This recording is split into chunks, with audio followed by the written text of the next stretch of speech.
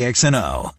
Now, today's biggest stories from the BMW of Des Moines Sports Desk. This is an X's and O's update on Des Moines Sports Station, 1460 KXNO. And I'm Trent Condon. Former Iowa State guard Matt Thomas has signed a 3-year deal with the Toronto Raptors. Thomas averaged over 11 points per game this season for Valencia Basket in the Spanish Basketball League. The summer baseball season is over for Iowa baseball and basketball player Connor McCaffrey. McCaffrey was batting .170 for the Albany Dutchman. According to a report from Mark Singlis of the Albany Times-Union, McCaffrey suffered a wrist injury that will keep him out 2 to 3 weeks. A light slate in Major League Baseball yesterday, but not a light night for Josh Bell of the Pirates over the Cubs.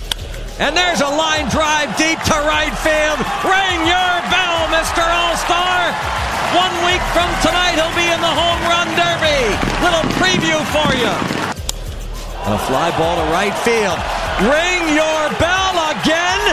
Josh Bell has homered twice. That's hammered to right center field. And it's gone. 3 homers for the All-Star Josh Bell. What a night! What a night for the All-Star! The call from AT&T Sportsnet Pittsburgh as the Pirates roll 18-5. Brewers with an 8-6 win in Cincinnati, and Christian Yelich goes deep for the 30th time this year. Deals an 0-2. Yelich down the left field line. Deep, and it is going to be gone.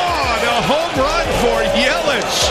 Oh my goodness. Tonight in MLB, the Cubs at the Pirates for Game 2 of that series. Kyle Hendricks off the IL will get the start for the Cubs. Game 2 for the Brewers in Cincinnati. The White Sox host the Tigers. Royals at home for Cleveland. And late night, the Twins are in Oakland while the Cardinals are in Seattle with Jack Flaherty on the bump. Hear that game right here on 1460 KXNO. Stay up to date at KXNO.com and all day long on Des Moines Sports Station 1460 KXNO.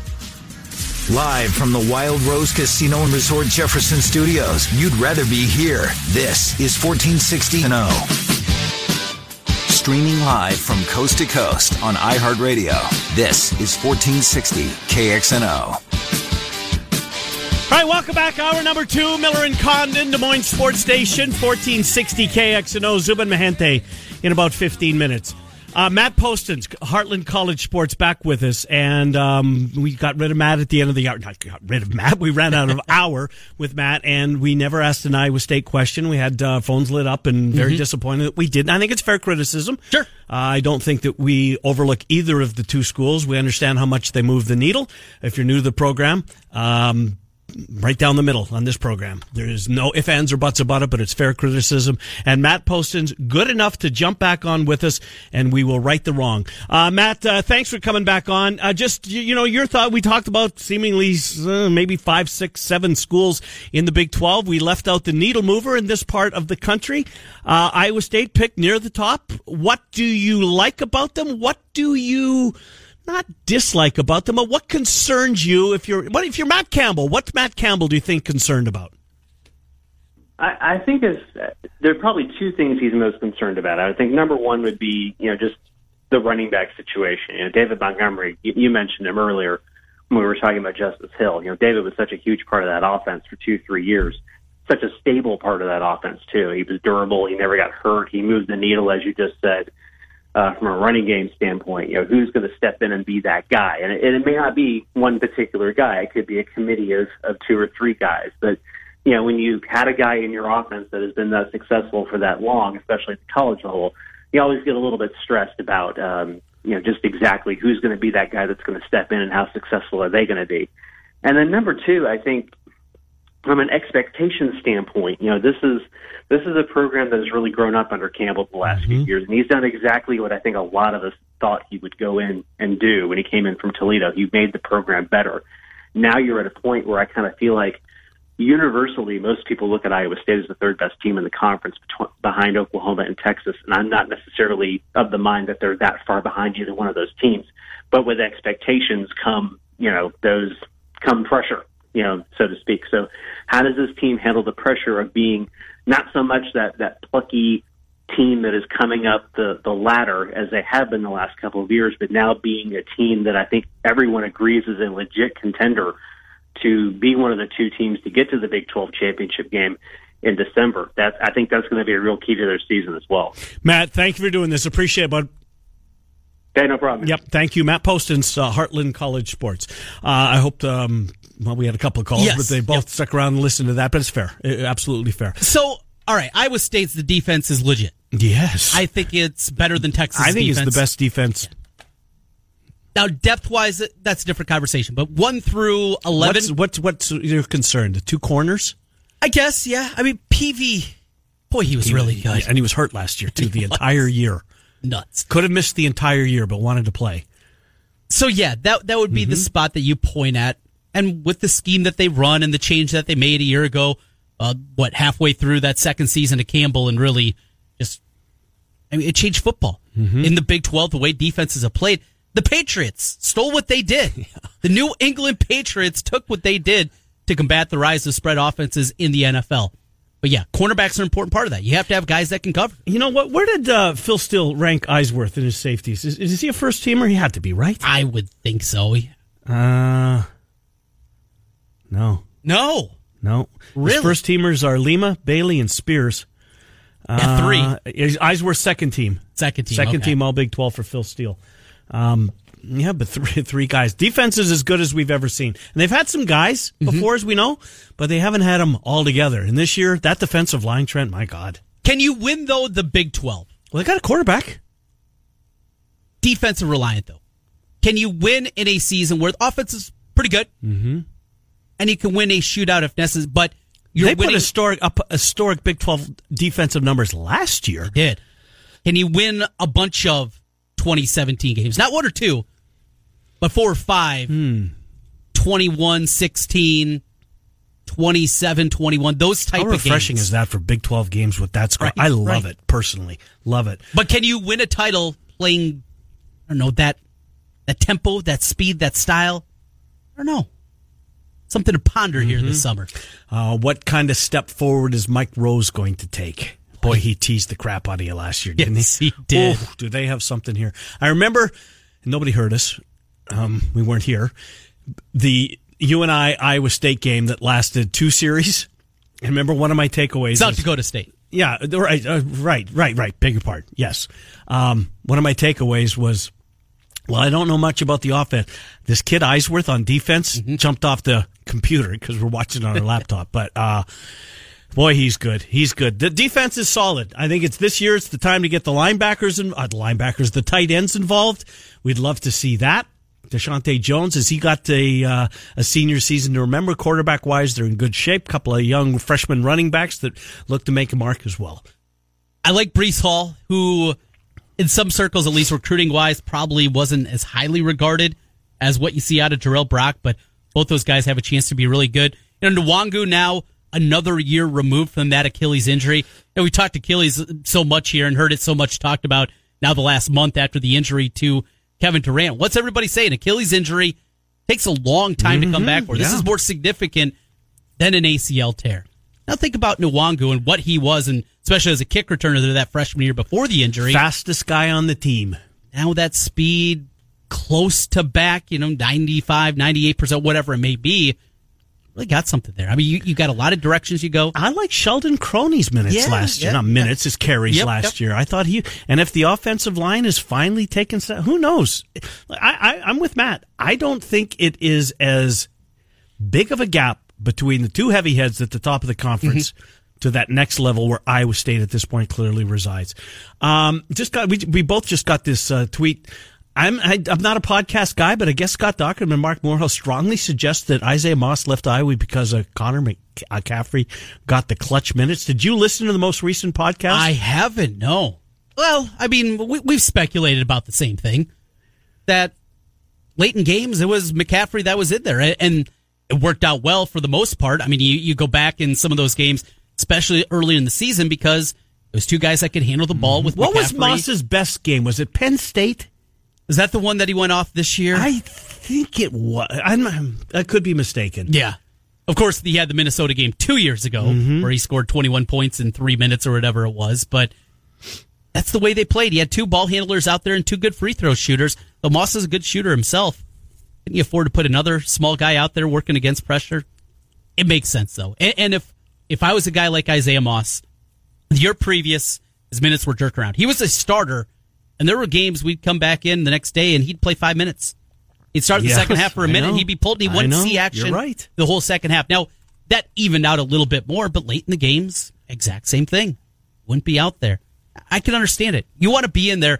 Everybody we talk about, you want to be the starter and hear your name called coming out for the starting lineup, but I just want to be in there late. What impact will he have on Kansas? He'll average 7 a game. He'll have a 28-point performance at some point.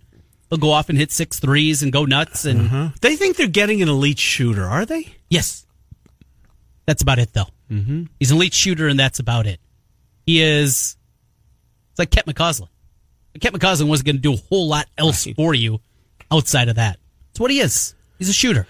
Zubin Mehenti. With threats to our nation waiting around every corner, adaptability is more important than ever. When conditions change without notice, quick strategic thinking is crucial. And with obstacles consistently impending, determination is essential in overcoming them. It's this willingness, decisiveness, and resilience that sets Marines apart. With our fighting spirit, we don't just fight battles, we win them. Marines are the constant our nation counts on to fight the unknown. And through adaptable problem solving, we do just that.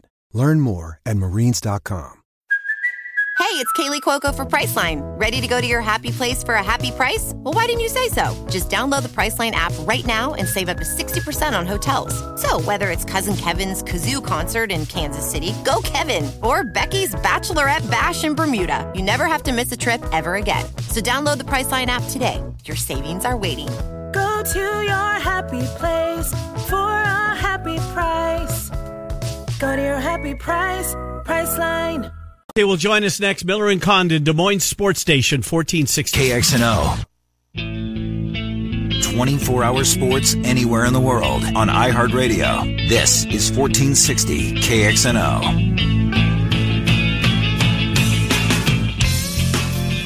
All right, welcome back. Miller and Condon, Des Moines Sports Station, 1460 KXNO. Hackfest coming up July the 19th. KXNO.com for more details. You won't have much more fun on a golf course than you will at Hackfest. Hackfest coming up. Limited spots, limited availabilities remaining. It's a Friday.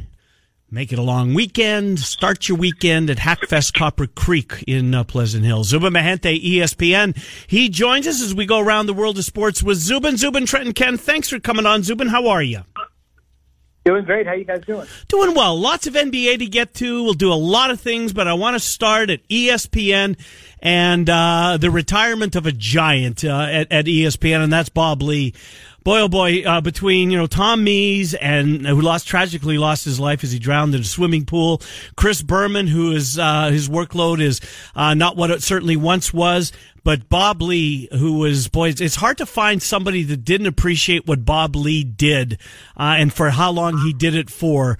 I'm sure you crossed paths with him many times. Share a couple of Bob Lee stories with us, Zubin. I'll give you a couple really good ones. The thing that I appreciate the most is, and you guys know, you have to evolve your radio show every day. And I have to evolve in terms of what our audience wants. And he was just a guy that just on the surface, and this is not a lot of people in the business, not really swayed by social media, right? Doesn't really matter what's here, what's there. They had a show. They knew what they wanted to do with the show at Outside the Line. And it was really a force within the company. And a couple things, with the sort of scaling back of investigative journalism at a lot of places, many places were dogged on the Michigan State scandal with Dr. Nassar. But ESPN, especially Bob Lee and Outside the Line, really put their feet to the fire in terms of what was going on there. And a lot of other news organizations, just because of the amount of money it takes to fund a fully vested news investigative department, just weren't willing to do it at the level that ESPN did. And Bob was at the forefront of that. Obviously, it was a hugely important story. You saw all of the survivors show up on the stage at the ESPYs last summer. It was a truly amazing sort of revelation. And you saw it covered. And some of the tangential aspects were Tom Izzo, having some uncomfortable press conferences as it kind of spread throughout the Michigan State university athletic department, not saying one had anything to do with the other, but you just saw the dogged determination of when they thought that needed to be covered and other people weren't covering it, they did. And it actually culminated with Bob when he won the Best Sports Emmy for Studio Anchor, which had basically been won by Bob Costas every single year almost since its inception. And Bob ended up winning it in 2018. And so I thought it was just a fitting end to his career. Now, he obviously lasted another full year after he won that 2018 Emmy for Best Studio Anchor. But that Michigan State story, a story a lot of people didn't want to touch for a variety of reasons, was the story that they jumped in with both feet and said, something is going on here. We've got to do it. That's not me patting ESPN on the back because I work here. That's just me patting Bob Lee on the back to say, this is important. It doesn't matter if it's not getting chatter in a lot of other venues in the sports media world. It was certainly getting a lot of news media ventures. But he went for it, and he was, got a lot of credit for it, and I'm glad he got that Sports Emmy. One thing I would tell you, there's always a sign on his door. He has a big office. I just have a cubicle because I'm just a regular guy. But he had an office door, and there was, I wish I could give you the exact phrase, but there was a couple of sayings on the door, and one always made me chuckle when I walked past it. It said, make sure freedom of speech lives. It's easier to spot the idiots. I thought that was one of those great lines where it's just like, all right, let everybody talk so we can know who the morons are. We got to move them off to the side. So that was just one of those things where when I saw that was the typical Bob Lee sort of thing. Let everybody have their say, and then we can determine whose say is valid. So he's definitely going to be missed. And, it's just something that not a lot of people are investing in every day and anymore. And he was a giant. He became the face of our soccer coverage, That was something that really only came to shape. I mean, ABC and ESPN had the World Cup in 1994, but, it really wasn't something that big in 1994, even though we hosted it. But as it started to get much bigger and going to other countries, and we started to embrace it a little bit more, he would tell me and other people that, he was watching soccer back in the 70s, and here he is now at the forefront of it when he finally makes the move. So a long way of just saying he was a great guy, easy to work with. He joined the company, I believe, on its third day of existence in 1979, and ESPN will celebrate its 40th anniversary. There's a big celebration planned next, I believe it's in August of this year. It'll be 40, and so there'll be a lot of plans for that. And the idea that Bob Lee was basically here for 99.98% of it is pretty remarkable. Zubin, we've seen Jeremy Schaap kind of take that role, and he's been another one of the news gatherers. Is that something that ever interests you, kind of going into that realm away from the Sports Center side of it and going into the hard-hitting journalistic side of sports media? Well, what's interesting about OTL is that if it wants to, it can devote its time to one subject. And that's something that really on Sports Center or a lot of other programs that just call for pace, you really can't, right? We got to get to this, we got to get to this, we got to get the NBA free agency. Oh, wait. NHL free agency, that's actually a thing. That actually started, Okay, we got to do that. Got to get to the baseball. Got to get to the All-Star reserves. Got to get to Wimbledon. Got to get to NFL training camps in a month. Got to get to all these stories that we have throughout, the Yankees and Red Sox in London. Those are all things that we have to get to within 1 hour. And the great part of OTL is they can just spend a half hour on one thing. And so I think for a lot of people like myself, if there's a subject you're particularly interested in, the college basketball coaching scandal, because it ended up being a lot less than what was advertised. I remember when they stood up there and said, we've got your playbook. And you thought all these guys were going to jail. And still to this day, Pitino's the only guy that's really paid the price with his job in the head coaching role. On SportsCenter, that would be a 20-second reader on camera. Here's what happened in court today in the Southern District of New York. But on Outside the Lines, if you wanted to bring on Rick Pitino from Greece, if you wanted to get a legal perspective on why isn't this such a big deal, it's just not something we can dig into on SportsCenter. But there are a ton of fans who are wondering, why did they promise this and only deliver that? And on Outside the Lines, you can get into that. And I actually think that Jeremy is the perfect guy for this because that's sort of a worldly sort of show. And Jeremy's seen a lot, done a lot, whether it's with boxing, whether it's with soccer. We've had a lot of different discussions just about how many different things he's covered over the years. And so I like to see the show fall into the hands of somebody like that. He's always been a part of the Outside the Lines crew with Bob being the face. But I always enjoyed the fact that, Jeremy could sit there and talk to you about Muhammad Ali's greatest fight in one breath and then turn around and talk to you about Iceland in the World Cup in another. It's a pretty worldly show, and you need somebody that can really reach a lot of tenants. For SportsCenter and a lot of other gigs, if you know the NFL, the NBA, MLB, and your college sports, you're good to go. And that's pretty much the way it is on Sports Talk Radio, too, if you've got those down. But Outside the Lines is such a show that stretches the boundaries to a point where you really need somebody that's pretty worldly and has seen a lot, done a lot. And so I'm glad Jeremy will be taking over along with Ryan Smith, just because that guy has seen a lot and done a lot in his career. Is he going to be Bob Lee?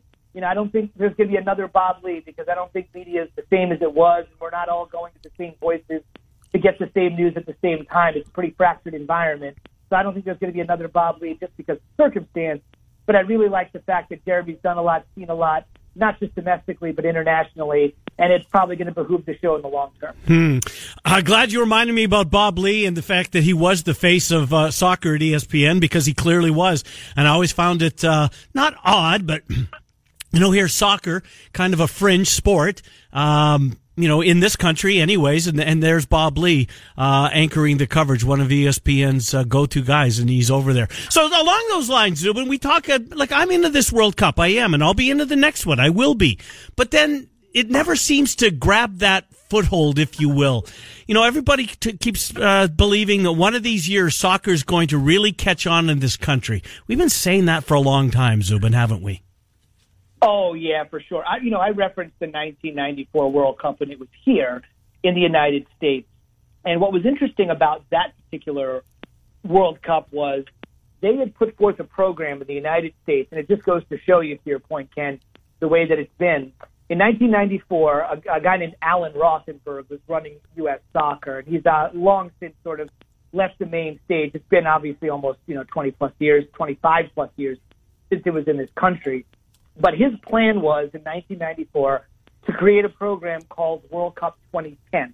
And the idea was, in 2010, 16 years from our first World Cup on home soil, 4 different World Cup cycles, we should be in position to win it. And that was the plan. By 2010, we should be in position to win it. Now, obviously, we finished in the quarterfinals. We've also finished 32nd out of 32 teams, right? I mean, in that time, we finished dead last, and we've been to the quarterfinals. We obviously have not been close to winning it. But I think maybe the next great opportunity, especially with some of the young guys we have now, like Christian Pulisic, who some people say is the best young American soccer player we'll probably ever have in terms of a native son. He plays in the Bundesliga, which is Germany's top league. We have a young kid named Weston McKennie, who scored the only goal in their win the other night over Curacao in the Gold Cup. And if these two guys can come together and there can be a swelling of the audience, I don't need to remind you that the 2026 World Cup is actually being shared between the United States, Canada, and Mexico. And maybe that will be the opportunity to get it done. Rothenberg was hoping for 2010. Maybe he was just a little bit off. Maybe it'll be 2026. And it'll be on our home soil again when Canada, Mexico, and the United States have a tri-bid to host. So we seem like we're moving in the right direction there, but you're right, Ken, we've been talking about it forever, and it hasn't really come to fruition. Now, on the other side, I would tell you that there have been 7 Women's World Cup played. The United States has won 3 of them. The rest of the world has won 4 of them. And if you see the Vegas odds, there'll be 8 World Cups played after July 7th in Lyon.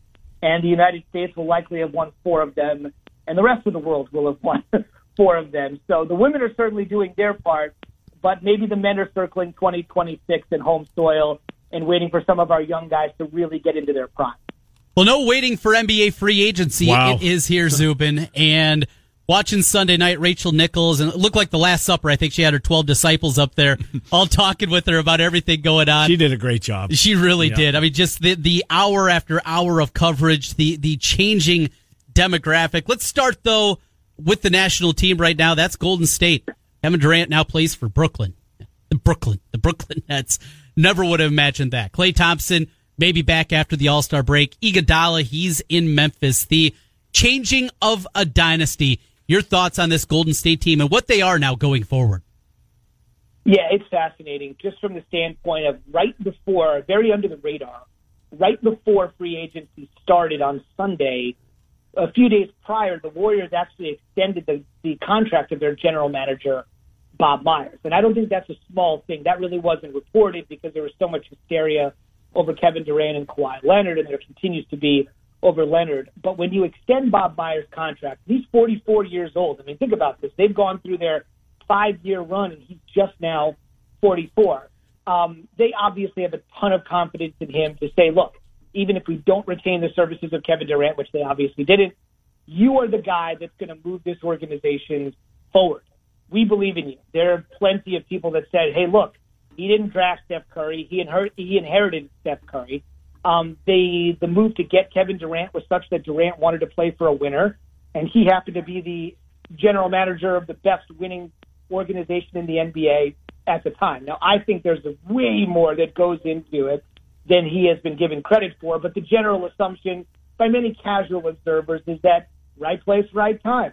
You know, he inherited Curry, he got Durant, and Steve Kerr made it all work, and he is just basically in the right place at the right time. I don't think that's the case, but by extending him, they're basically saying, look, go after D'Angelo Russell, see what happens, but we believe in you moving forward.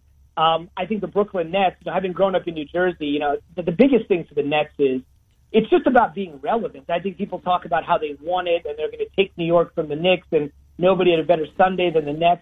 I think for the longest time, the Nets are just asking themselves, what can we do to be relevant? You've got to remember, the Nets haven't won 50 games since the 2002 season.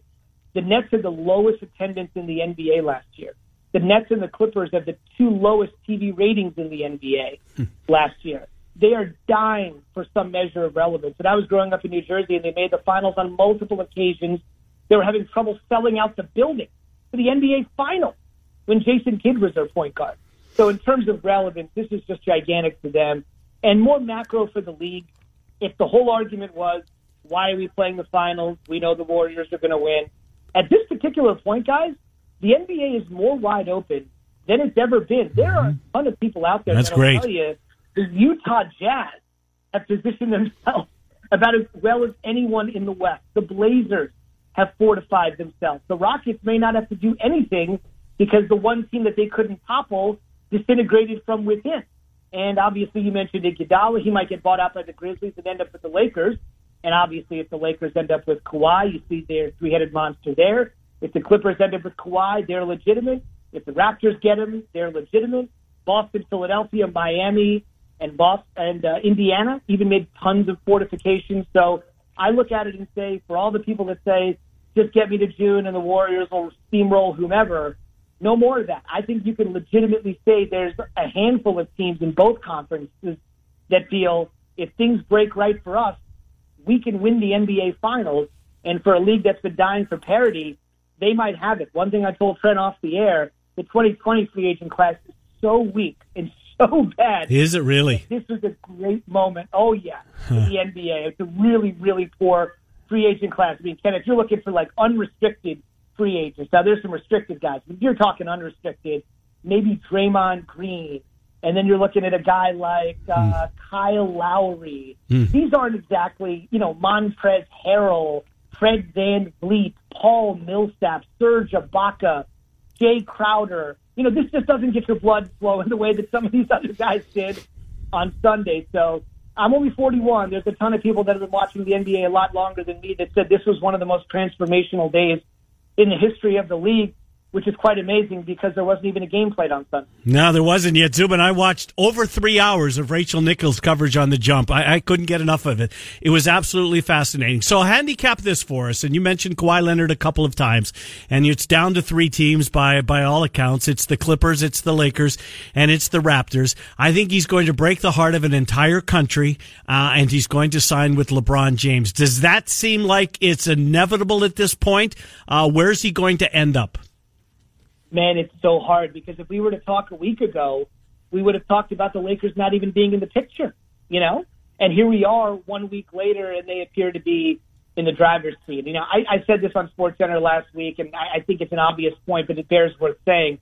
Anybody that thinks they know what Kawhi is thinking is crazy. I mean, unless you hear it from Kawhi himself, even from the most trusted insider. I wouldn't buy it unless it comes from Kawhi himself. To me, the real loser in this, what's interesting is that the Raptors, the Lakers, and the Clippers made a couple of minor moves because they were involved in the Jimmy Butler trade. But those three organizations have basically stood pat. They have not, in all the flurry of activity you were watching there on Sunday, Ken, every team virtually felt like it did something. And the Lakers, except the T-Wolves, and the Raptors. Yes. The T-Wolves, did you say? Yeah, I don't think they did anything, did they? They signed, no, you're right. Maybe the T-Wolves is a good example as well. But for the most part, for those types of teams, I look at those three and I say to myself, they haven't done anything for one reason and they're waiting for Kawhi. One thing about Kawhi that's interesting is, I don't know if you guys find this ironic, but for a guy that just, I'm Mr. No Drama, I just want to go out there, I want to play, I don't want to deal with anything else. He's dragging this thing out longer than anybody. He wants to have meetings with the Lakers and have Magic involved, and his uncle Dennis Robertson is like a confidant and advisor. So it is kind of funny on the surface to see, board man gets paid, I just want to play, don't bother me, I don't want to talk, nobody knows what I'm thinking, I'm all about playing. And then it's sort of in the free agency aspect the polar opposite, where he's kind of keeping everyone's feet to the fire. He's kind of dragging this entire thing out. He wants to meet with different teams on different days. And so for a guy that was sort of a minimalist during the season, he's definitely had a little bit of showboating here to the max. But obviously when you did what he was able to do, you can take your sweet time, do whatever you want. But it does seem to beguile his reputation to a degree. Zubin, to baseball, you mentioned it just in passing, what we saw over the weekend with the Yankees and the Red Sox playing in London. It was a soccer stadium not built for baseball, as we saw balls flying out of the park with 375 to center field. It was a bandbox, no doubt, but the globalization of baseball, we've seen the NFL work to do this. Of course, basketball and soccer have done it to a different degree, but is this something that could work? Could baseball, not a team in Europe, but a series or two every year? Well, Cubs Cards are next year. Did you see that? Yeah. Is this something that has staying power and something that can build, much like we've seen with the NFL? Oh, I definitely think so. And I think it's a huge priority for baseball because, look, they've had regular season games in Puerto Rico. They've had the regular season this year opened in Japan, right? You've got these games in London. Omaha, that's kind of another country. Nebraska. Omaha. It's one of those things where I think what they've really discovered, I think Stan Kasten, he's the president of the Dodgers, but for a long time was involved with the Braves and a bunch of other teams, said something the other day was really interesting, which is, they don't really need to play those games in Asia because the fervor for baseball is so high. Now, it was just a perfect marriage with Ichiro and Ichiro's last games and going to Japan that just made that a memorable moment for the A's and the Mariners. But the one thing I would say is Kasten said what they're trying to do is they're trying to create a foothold in other countries now this is interesting, where there is absolutely no appetite or history or tradition of baseball. If you go over there, we did a story on ESPN over the weekend on the best baseball team in England. We actually found a bunch of guys that play regularly and have a field and do drills. And Chris Connolly did the story for us. And he asked the manager, how good do you think you would be if you played in America? And he said, we'd probably be able to hang with a good Division III team. That was his answer.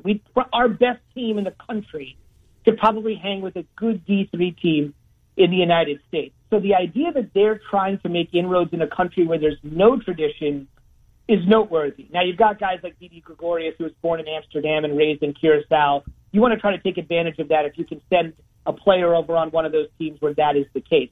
But Kasten said, sure, no real infrastructure in London, but the fan base is there. Now, some people say Major League Baseball plays too many games. Kasten actually said having more product can help us, because when you're talking to a group of fans that really don't know anything about the game and need to be aware of the rules of the game, more product is better.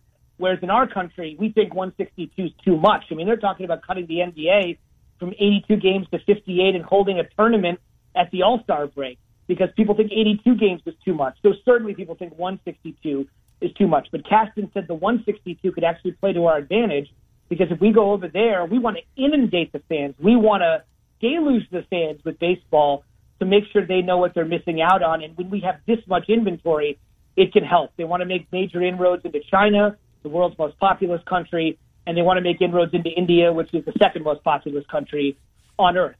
England, India, China, no baseball tradition whatsoever. Fascinating to think that those are the three countries they're targeting. They must have some research that says they need some new fans, and we might be capped out in the United States. But I would always kind of go for a fan base that at least is somewhat familiar with the sport instead of diving into a country that has no tradition with the sport. It's an interesting move, but probably a move to make sure baseball becomes not just our national pastime, but a global endeavor. Last thing for you, Zubin. Apologize in advance for asking, but Trent and I are coming up with our Claxons giveaway. We're doing it tomorrow because we're off on Friday. And we're trying to set the number of Joey Chestnut hot dogs that he'll consume, the over-under. Trent wants to go 71. He's put a lot of thought into it. Yep. Last 3 years, Chestnut's averaged 70, 72, or he's eaten rather, 70, 72, and 74. This is research we've done here on this, Zubin. 71, does that seem like the right number to you? I just think whatever the number is, you have to take the over because I think he's proven, when you put that mustard yellow belt around your waist, you can't be taken too lightly. So I think you're in a situation where whatever the number is, this man is an American hero, a true hero, deserves the respect of the over. I mean, taking the under with this guy on July 4th, I should strip your citizenship. I mean, it's just one of the things. Well, Ken, you may not even be. I am not, but yeah, Trent is. Right. Trent, I know you were born in Iowa, so I can't really take it away because you were born in this country, but I think it's one of those things where you have got to go over on Chestnut, just because what more does this guy need to prove that he deserves the benefit? He is the greatest of all time, no doubt. Zubin, we are out of time. Look forward to next week. Thank you, pal. Appreciate it. And, are you working over the 4th? Yes, we'll be working over the 4th and all the way through next week. So we'll see you on ESPN late night throughout the rest of the week. Good stuff. Thank you, Zubin. You got it, guys. Take care. Good to catch up with Zubin Mehenti from ESPN. 30 for 30 tonight. No, there isn't. Is there really? It's the Joey Chestnut 30 for 30. Hard pass. That you thought was a joke. I did when I first saw it come out. You know what 30 for 30 I watched this past, over the weekend at some point? I don't know. I guess I must have them all taped. Mm-hmm. The Orlando Magic story. Oh, I love that one. You forget so much, don't you? Yes. What could have been? How about Shaq Weber and Shaq Penny? Playing together, though? If they would have went that direction instead of trading the pick. Excellent point, yeah. I mean, at that time, Weber would have had to be obviously a different kind of player. I don't know if it would have worked. He developed into a good shooter. He always had good touch, and he could step out even as a college player and hit the 19-foot three. But you forget what I forgot how damn good Penny Hardaway was. Yes, early in his career. That knee injury devastated. Absolutely did. What could have been with those two? That was a really good watch. Yeah. Really good watch. We'll take a time out, come back, finish it up. It's Miller and Con in Des Moines Sports Station, 1460 net. Ball game over. Yankees win. The Yankees win.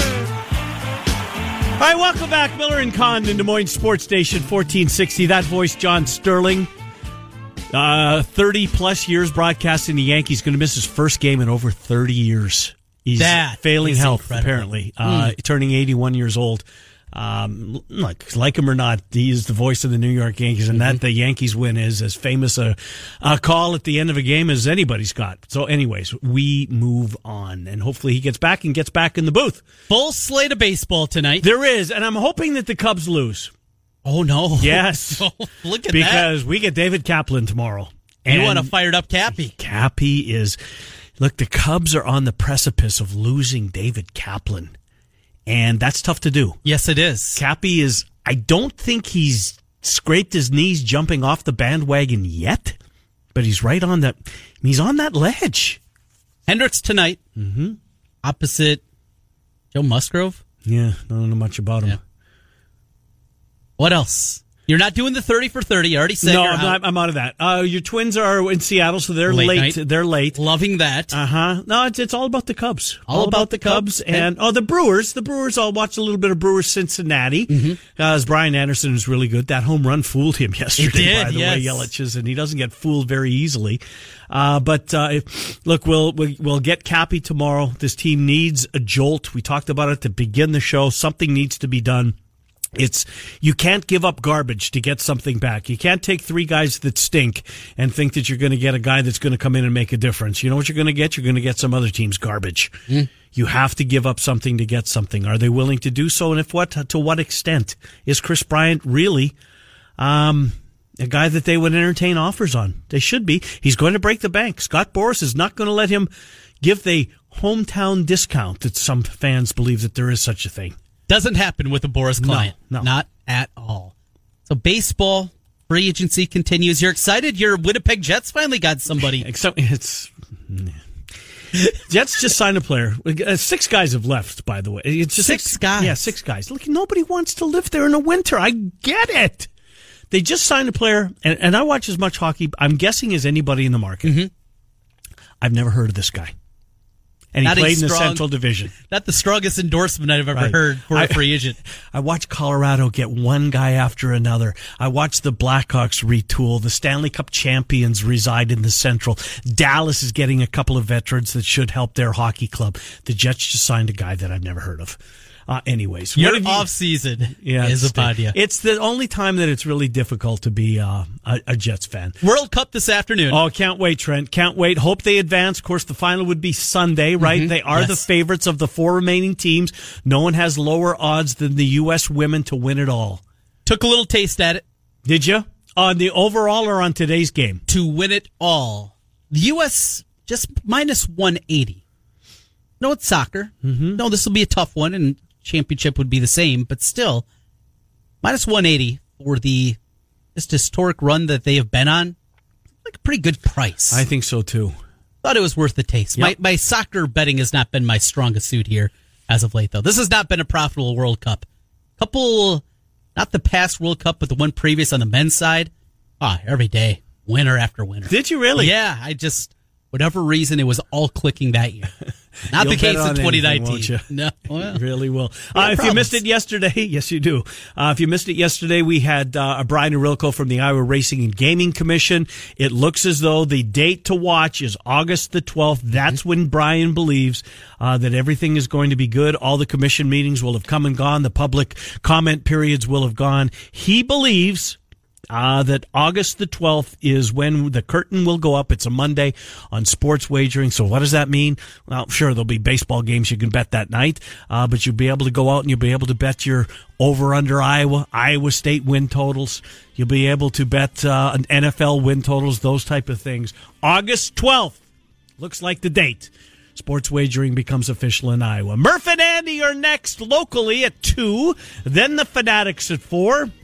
Wednesday, we'll start a whole new day of local programming with the Morning Rush. Miller and Condon tomorrow at 10. Thanks for being here on Des Moines Sports Station, 1460 KXNO.